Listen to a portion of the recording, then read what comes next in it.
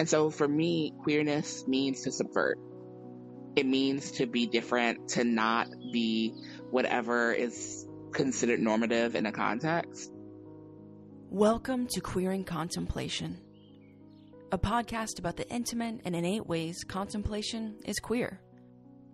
This podcast will explore the ways contemplative life hosts oddity, strangeness, eroticism, sexuality, and expressions beyond boxes and categories.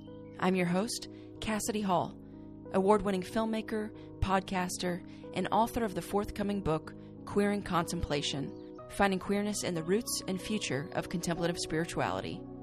Welcome to the conversation. Alicia T. Crosby is a justice educator, activist, and minister whose work addresses the spiritual, systemic, and interpersonal harm people experience. Her passions for justice, spirituality, engaged activism, and community engagement led her to pursue a master's degree in social justice and certificate in nonprofit management and philanthropy at Loyola University, Chicago. Her interest in religious violence, abuse, and trauma led her to Duke Divinity School, where she obtained a Master's of Theological Studies degree. First of all, just really grateful you're here, really grateful that you're able to join me and share about your work in the world. It's been so long that we've been trying to coordinate this. So being in a place where we can have a conversation, I'm deeply grateful that we were able to carve out this time. So one way I love to begin is asking, how do you define and experience the word queer in your own life, spirituality, and work? So I think that I encountered the premise of queerness before I understood any definitions of it. And it's just interesting to look back at myself and understand that I've always been queer, even if I didn't have the language or even awareness of language of queerness. And so for me, queerness means to subvert. It means to be different, to not be whatever is considered normative in a context. But that subversion theme is pretty important. There are a lot of people who would say things are queer or people are queer, and they're not. I mean, maybe they're a little bit different, but they're not subverting anything. They're not getting underneath a system or a premise of a thing and kind of upending it. And I think that that's what queerness does for me. It's how my queerness functions in terms of my sexuality. So I would also use the term pansexual, which very few people understand off the bat, and they all make jokes about, oh, so pans in your cabinets. It's okay, good job, guy. So original. But in terms of my sexuality, I'm attracted to energy. Gender isn't really a consideration for me. And that's subversive because people talk about sexuality so much in relation to being attracted to someone's gender. In terms of gender and gender performance and understandings of gender, I think there's a queerness to me. I was that little girl in tights and who loved skirts and twirling, but who also loved to spit on trees and fight with boys. And so there were always holes in my stockings at the end of the day. Politically, it means that I'm hoping for something other than what I see in existence. And so connecting that to my Christian faith means that there's a prophetic nature to queerness for me. And I think that makes sense to kind of ease into theology, and that I'm hoping for possibilities that I don't yet see, or that I've seen but haven't seen broadly. And so my whole life is queer. And if I retrospectively look, my whole life has always been queer. But it's about finding language and connection and people that help me understand my own queerness and how it's always been a thing, even if it took me to be about 30 to start claiming it publicly. Yeah. And I love that queerness means to subvert. I love that. And in your work as an activist, minister, justice educator, have you found, or maybe you could tell a specific story about how you found your queerness innately entwined with those parts of yourself? Well, I mean, part of my story is that the queerness of my work helped me understand my queerness as a person, because I started, I've been an educator, and I think I can say that I've understood myself to be an educator since I was 19. which is a little early for some, but I was student teaching a little bit for fun at that age. And, I went from that into advocacy and what have you. But I started a nonprofit to help people talk across lines of perceived difference. In 2015, I co-founded that with a friend of mine. And we were having all these conversations about queerness and, the ways that it bumps up against, faith for people at times, or sociopolitical expectations and laws and whatever. And we were hosting like these weekly conversations that brought sexuality, gender, race, etc. into conversation with one another for people around the Chicagoland area. But what was super interesting is I wasn't out at the time. I wasn't out to myself. I wasn't out. I mean, you got to be out to yourself before you're out to other people, right? But it was our work that helped me come out, if for no other reason that someone who I ended up developing a crush on ended up in our circles randomly. And I didn't expect this because I met them in a completely different state, like literally a different state. And then they were in my business partner's living room for one of these conversations. And I'm like, what the hell? I love that. I love that.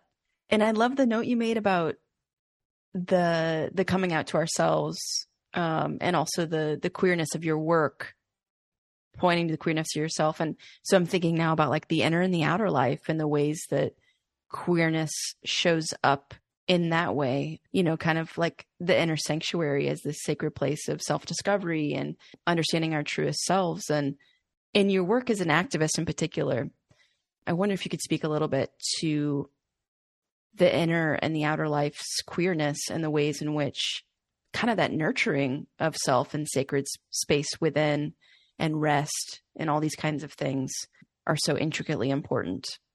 Yeah. I mean, well, I'm so glad that you actually mentioned rest, because I feel like rest in the type of like highly productive world that we live in is innately queer. Like rest and carving out space for rest, carving out space for contemplation, for meditation, for centering and grounding, and it not having anything to do with productivity. It just has to do with being. I think that that's queer, but queerness is being. Like this, the subversive nature of it all is, I feel, it's a state of being. Like you can't help it. Like you cannot help this. Like what works for everyone else, what works for the majority of people does not work for you. And so your very state of being means that things must be upended. But there's also a consciousness, I think, in queerness that's communal. And so you understand that you are not the only one, even if you don't yet see those people, even if you're not yet in community with them, you understand that there's more of you. And if there's not more people who are specifically like you, there are people who this also doesn't work for, which means that things need to be mixed up for their sake as well. And so I think that that's where the inner and outer lives meet, because you understand, I think, being a queer person who moves throughout the world queerly, meaning subversively in this, is that you need to make room for your being as well as the being of others.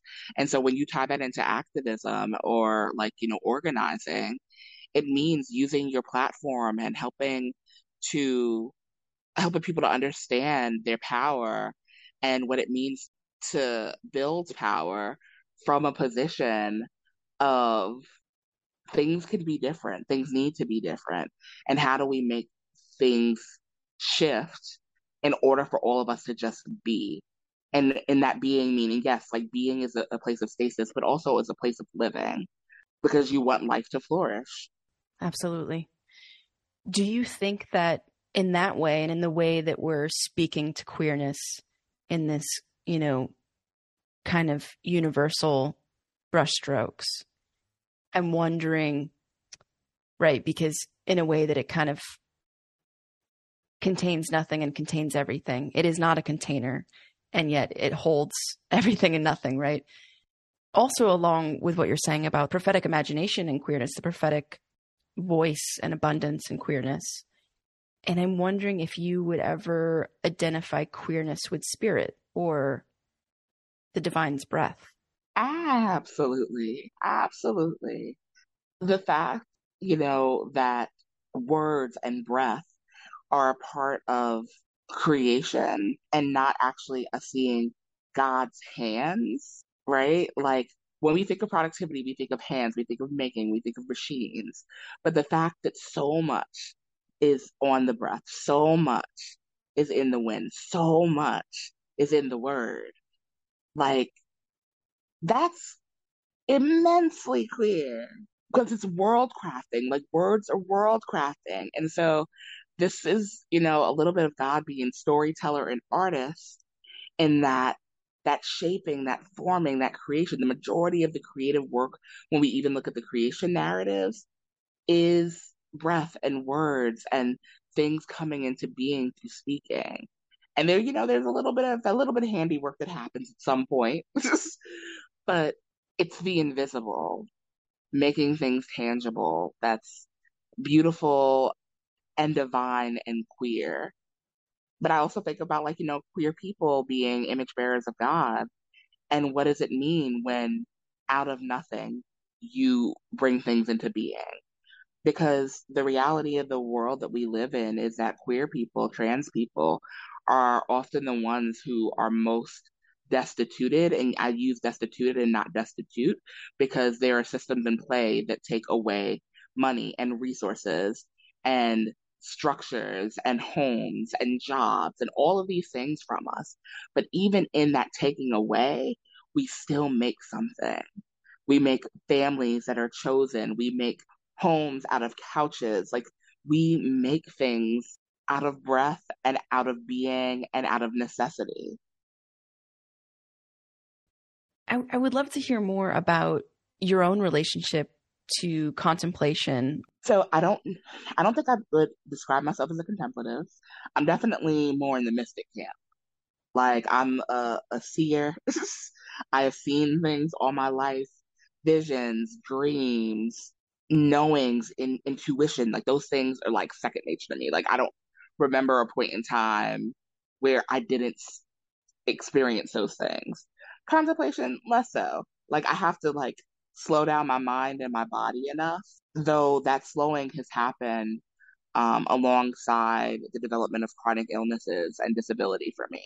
And so there is a way that my body has made me have to be contemplative because I have had, procedures and illness that have made me stop. And I've had to be still. And in that stillness, I've had to reflect in and connect to the holy from that place because I didn't really have much else that I could do. Yeah. How have you found yourself holding that kind of tension? I mean, especially in your instance of navigating contemplative life in kind of a forced way. I'm wondering about the tension of contemplation and action or activism, right? While also, balancing the need for rest, because in a way that, like we were talking, that's a separate thing entirely. Because if we're resting to be productive, we're not really resting. So I think that this is where race enters into the conversation for me as a Black woman. I think about who is afforded the space for rest and contemplation and why it's so necessary to make room in the contemplative world and contemplative life for Black folks, Indigenous folks, and people of color, because there are practices that we have that I think that we need to like consider to be, contemplative, but because they don't fit within the framework of like whatever like white contemplative spaces say make sense, get rejected or minimized or look past. But I think also the demands that the world have on all of us as people of color, you know, we're not always afforded the ability to be still. Like there's like, and even stillness means not having to be hyper aware.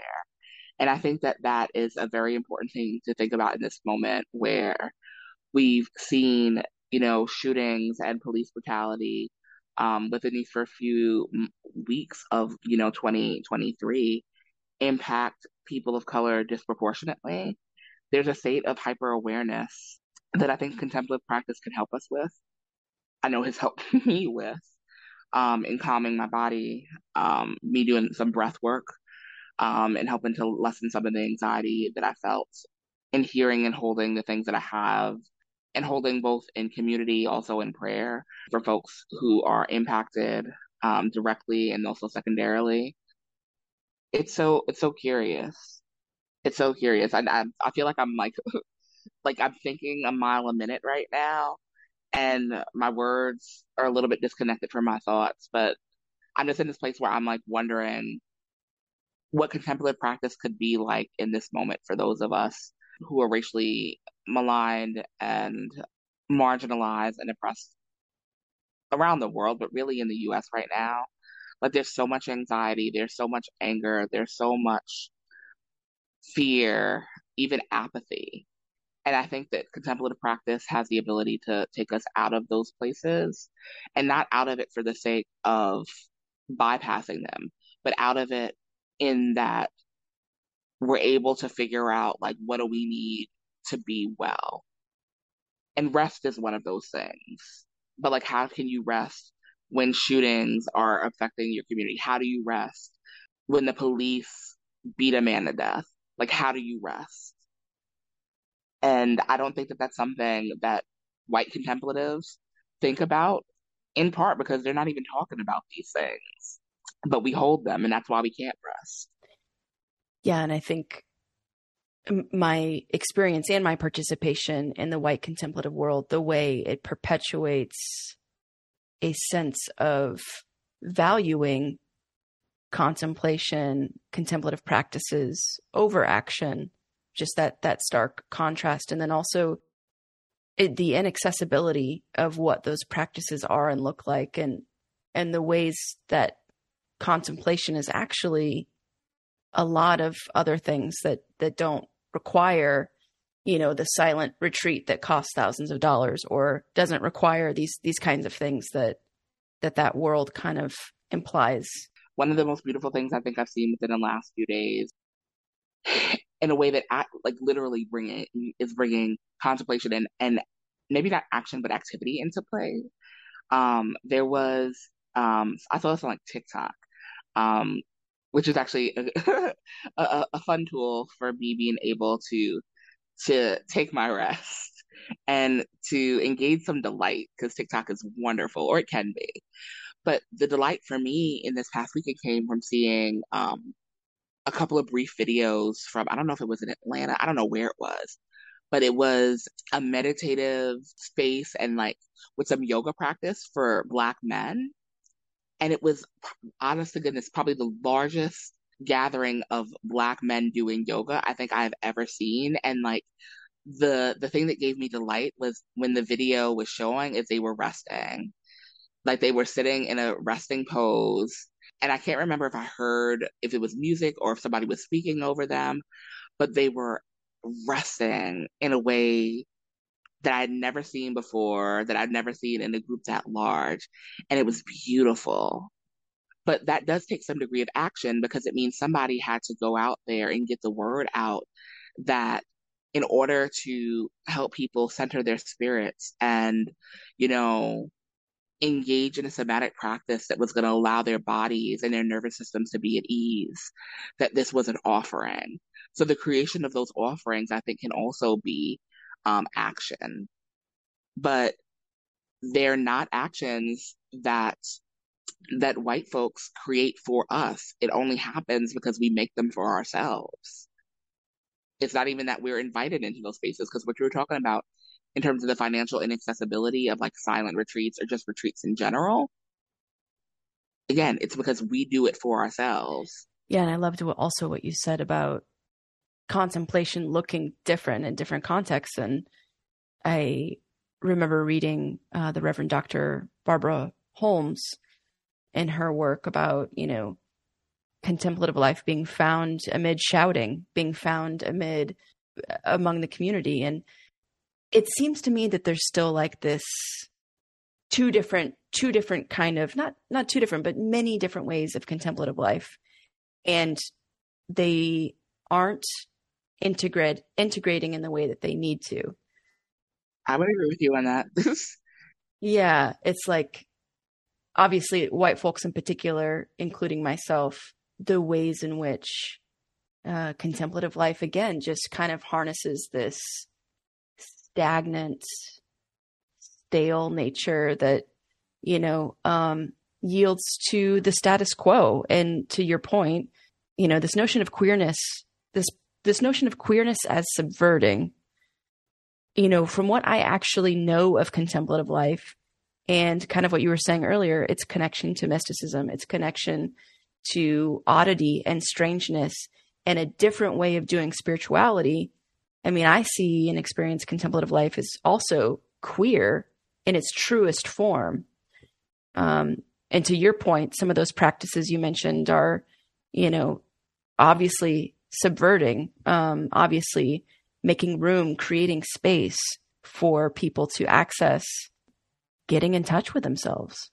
And I think that sometimes when we think about contemplative practices, I'm wondering if there are some sorts of disconnect. And I'm actually reflecting on a conversation a friend and I were having via chat this morning. Like, I let her know that I had like a really like rough night with my pain and just I'm tired and there's just a whole bunch of stuff happening in my world.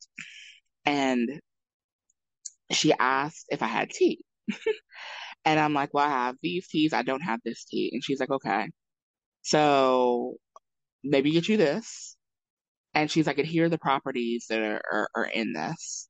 And so it wasn't just that she was telling me to basically engage different forms of sense in order for me to be able to still myself and to ground and connect with my spirit and to connect with the ancestors and connect with the divine. So, in us speaking about like different smells, different tinctures, different teas and things that I could take in, she's like, hey, so, this tea calms in this away. This scent is actually something that's deeply ancestral for us as Black folks. And we even talked about that in relation to my home. And I explained to her so one of the things that she shared was the scent of pine and what pine represents in, Black ancestral space. And there are pine trees around my home. And so I've got like tons of pine needles. And she's like, well, and I was explaining how I love the scent. And she's like, okay, well, like, look at you. Like, you're making connections to your ancestors and to the holy without even recognizing that you are. This thing has always been holy for us as she's like delving deeper into her herbalist practice. And she's like, here you are connecting. And so there's like almost a reconstitution of knowledge that I didn't know existed that I was already tapping into, but she helped me connect the dots in starting off in this conversation about drinking tea. But that too is contemplation, and it's a full experiential contemplation because it's about what I can touch and smell and taste and even hear, right? The boiling of the water, the leaves rising, even like the crush of the leaves that I put them as I put them in my cup or in my infuser. Like, there's all these ways that I can wholly holy and holy experience this sort of centering if I allow myself to be in a place of being as I connect with these things that are deeply ancestral. Yeah, and that entire embodied practice and experience and encounter. I love the nature of being in touch with things that you might not even be aware is happening. Yeah, and I'm wondering what do you think embodiments can teach us in the realm of kind of queering contemplative life? And by queering contemplative life, I think I mean, in the context of this conversation, awakening it to its true form. I mean, I think that this is where like a little bit of decolonization helps in terms of the reconstitution of that knowledge. And I credit a professor of mine, Walter Manolo, who has been a scholar and a lifelong learner of decoloniality, to helping me understand about decoloniality, but specifically about how it requires the reconstitution to things. And I think embodiment is that piece. There's knowledge and there's praxis and there are knowledges that we've been cut off from for reasons. And finding those linkages, those paths back, you know, I'm almost seeing it as like a cord that's been severed. But like, what does it mean when, you find, I don't know, thread and string and yarn and like do what you can to like engage in weaving to connect our presence to the past and create a pathway for that knowledge to ride along. I don't know. It's really important because through that weaving, through that work, I think we're able to engage so much more fully. But there's something embodied. There's something that your hands have to move. There's something that you have to take hold of. There are materials that you have to find that may not be the original ones, but it's something that'll allow the knowledge to carry on nonetheless. To going back to a place where we knew things, where our ancestors knew things. And sometimes that's books. Sometimes it's, archived material. Sometimes it is visions and dreams. Sometimes it's conversations with folks who have, been trained in the knowledge or have oral traditions. Like there's just so much there. But what does it mean for us to reconstitute this knowledge? What does it mean for us to, go and seek and study and otherwise engage with our bodies and parts of our bodies, knowledge and wisdom that we've been cut off from? Yeah, and what you said earlier, I'm thinking about the ways that you talked about queerness as being, and I think about how that also means, our continual, our perpetual becoming, our, infinite exploration.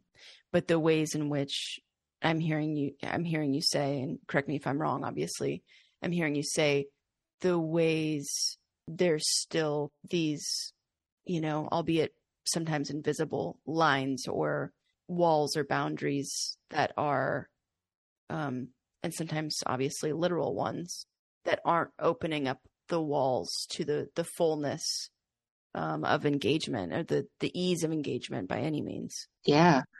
I think queerness lets us literally go underground, lets us rise above, lets us find cracks in the wall, just helps us in some way, shape, or form work around what exists. Because that's how we have to be. It's like we have to work around it. And we have to, we have to.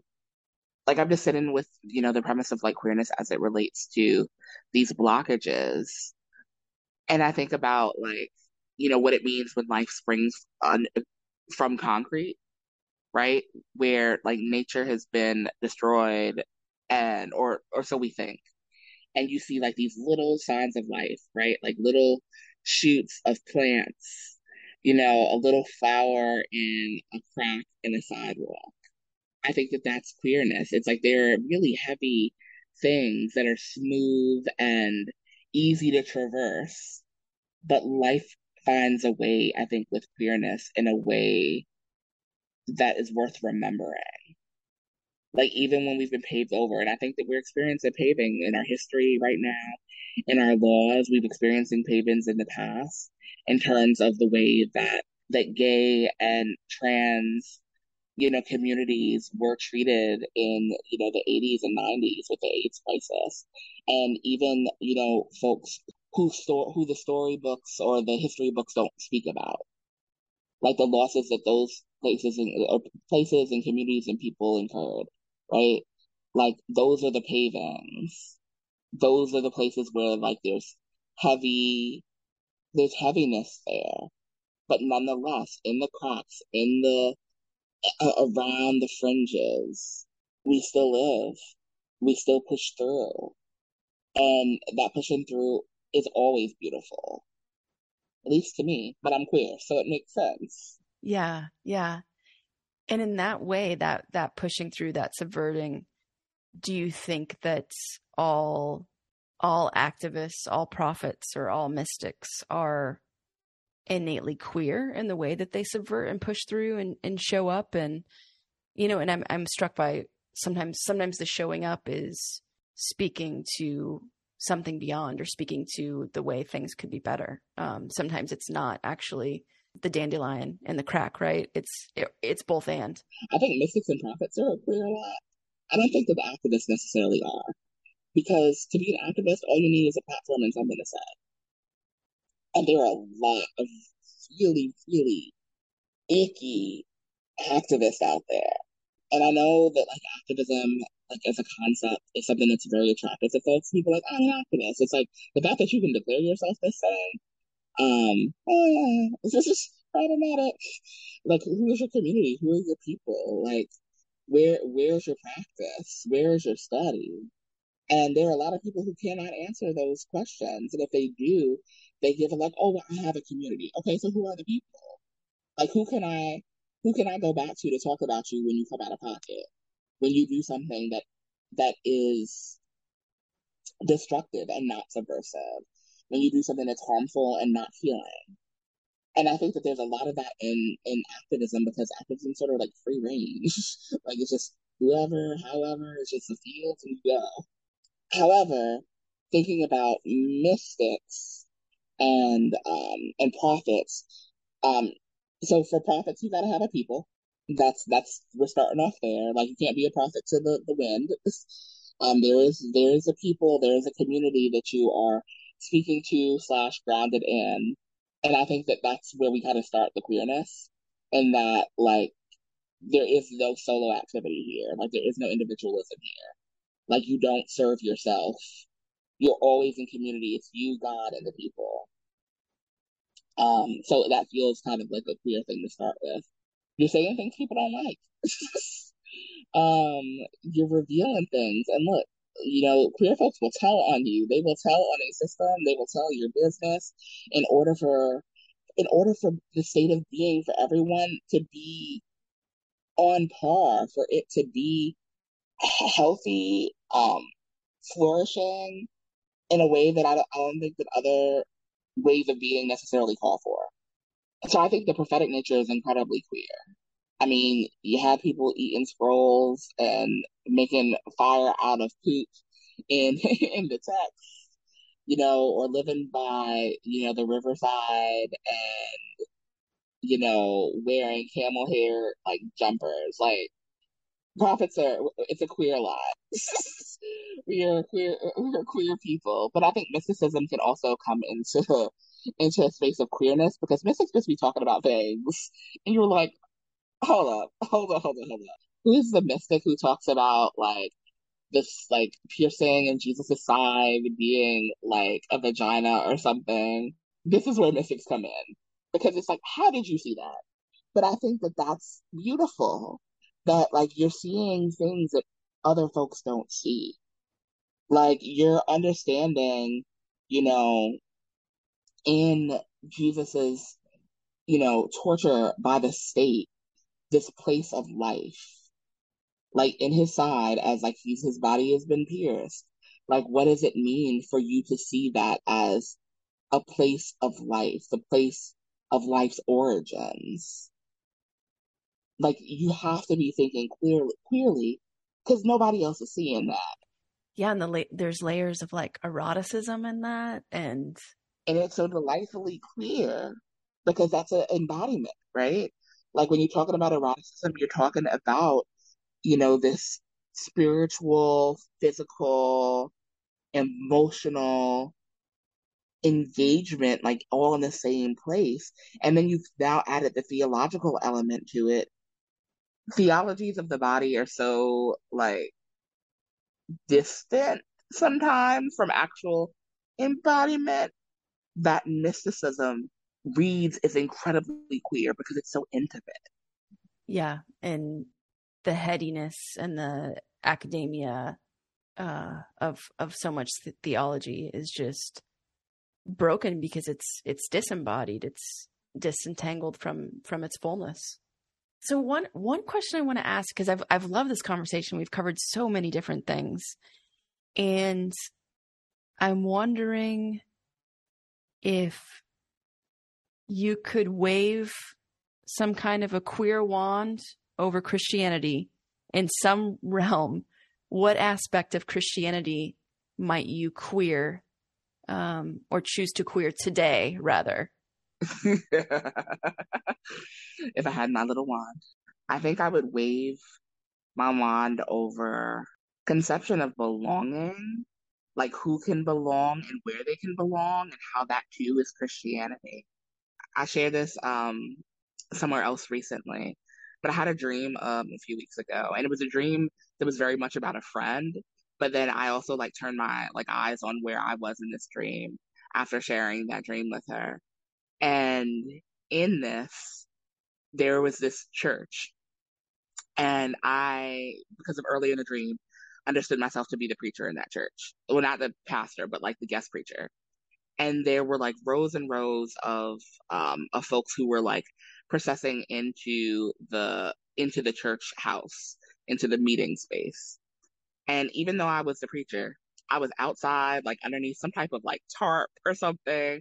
I was in some type of covered space, just reclined and chilling and whatever until I was to go preach. I was completely comfortable outside. There were a couple of people like, "Oh, come on in." I'm like, that's not my place. Like, I'll be there when I have to be there, but that's not where I belong. And I just had such ease. And that ease is definitely reflective of my day-to-day life because I haven't been a member of a church in 8 years. No, 9 years this year. And I'm a pastor's kid, right? Like, I was in a pew probably within my first few weeks of life. But at some point in time, like I recognized the fullest expressions of my faith happen in conversation, in over coffee, online, in all these ways that don't require me going to church on a Sunday or Saturday or whatever day of the week people convene. That's just not what's life-giving for me.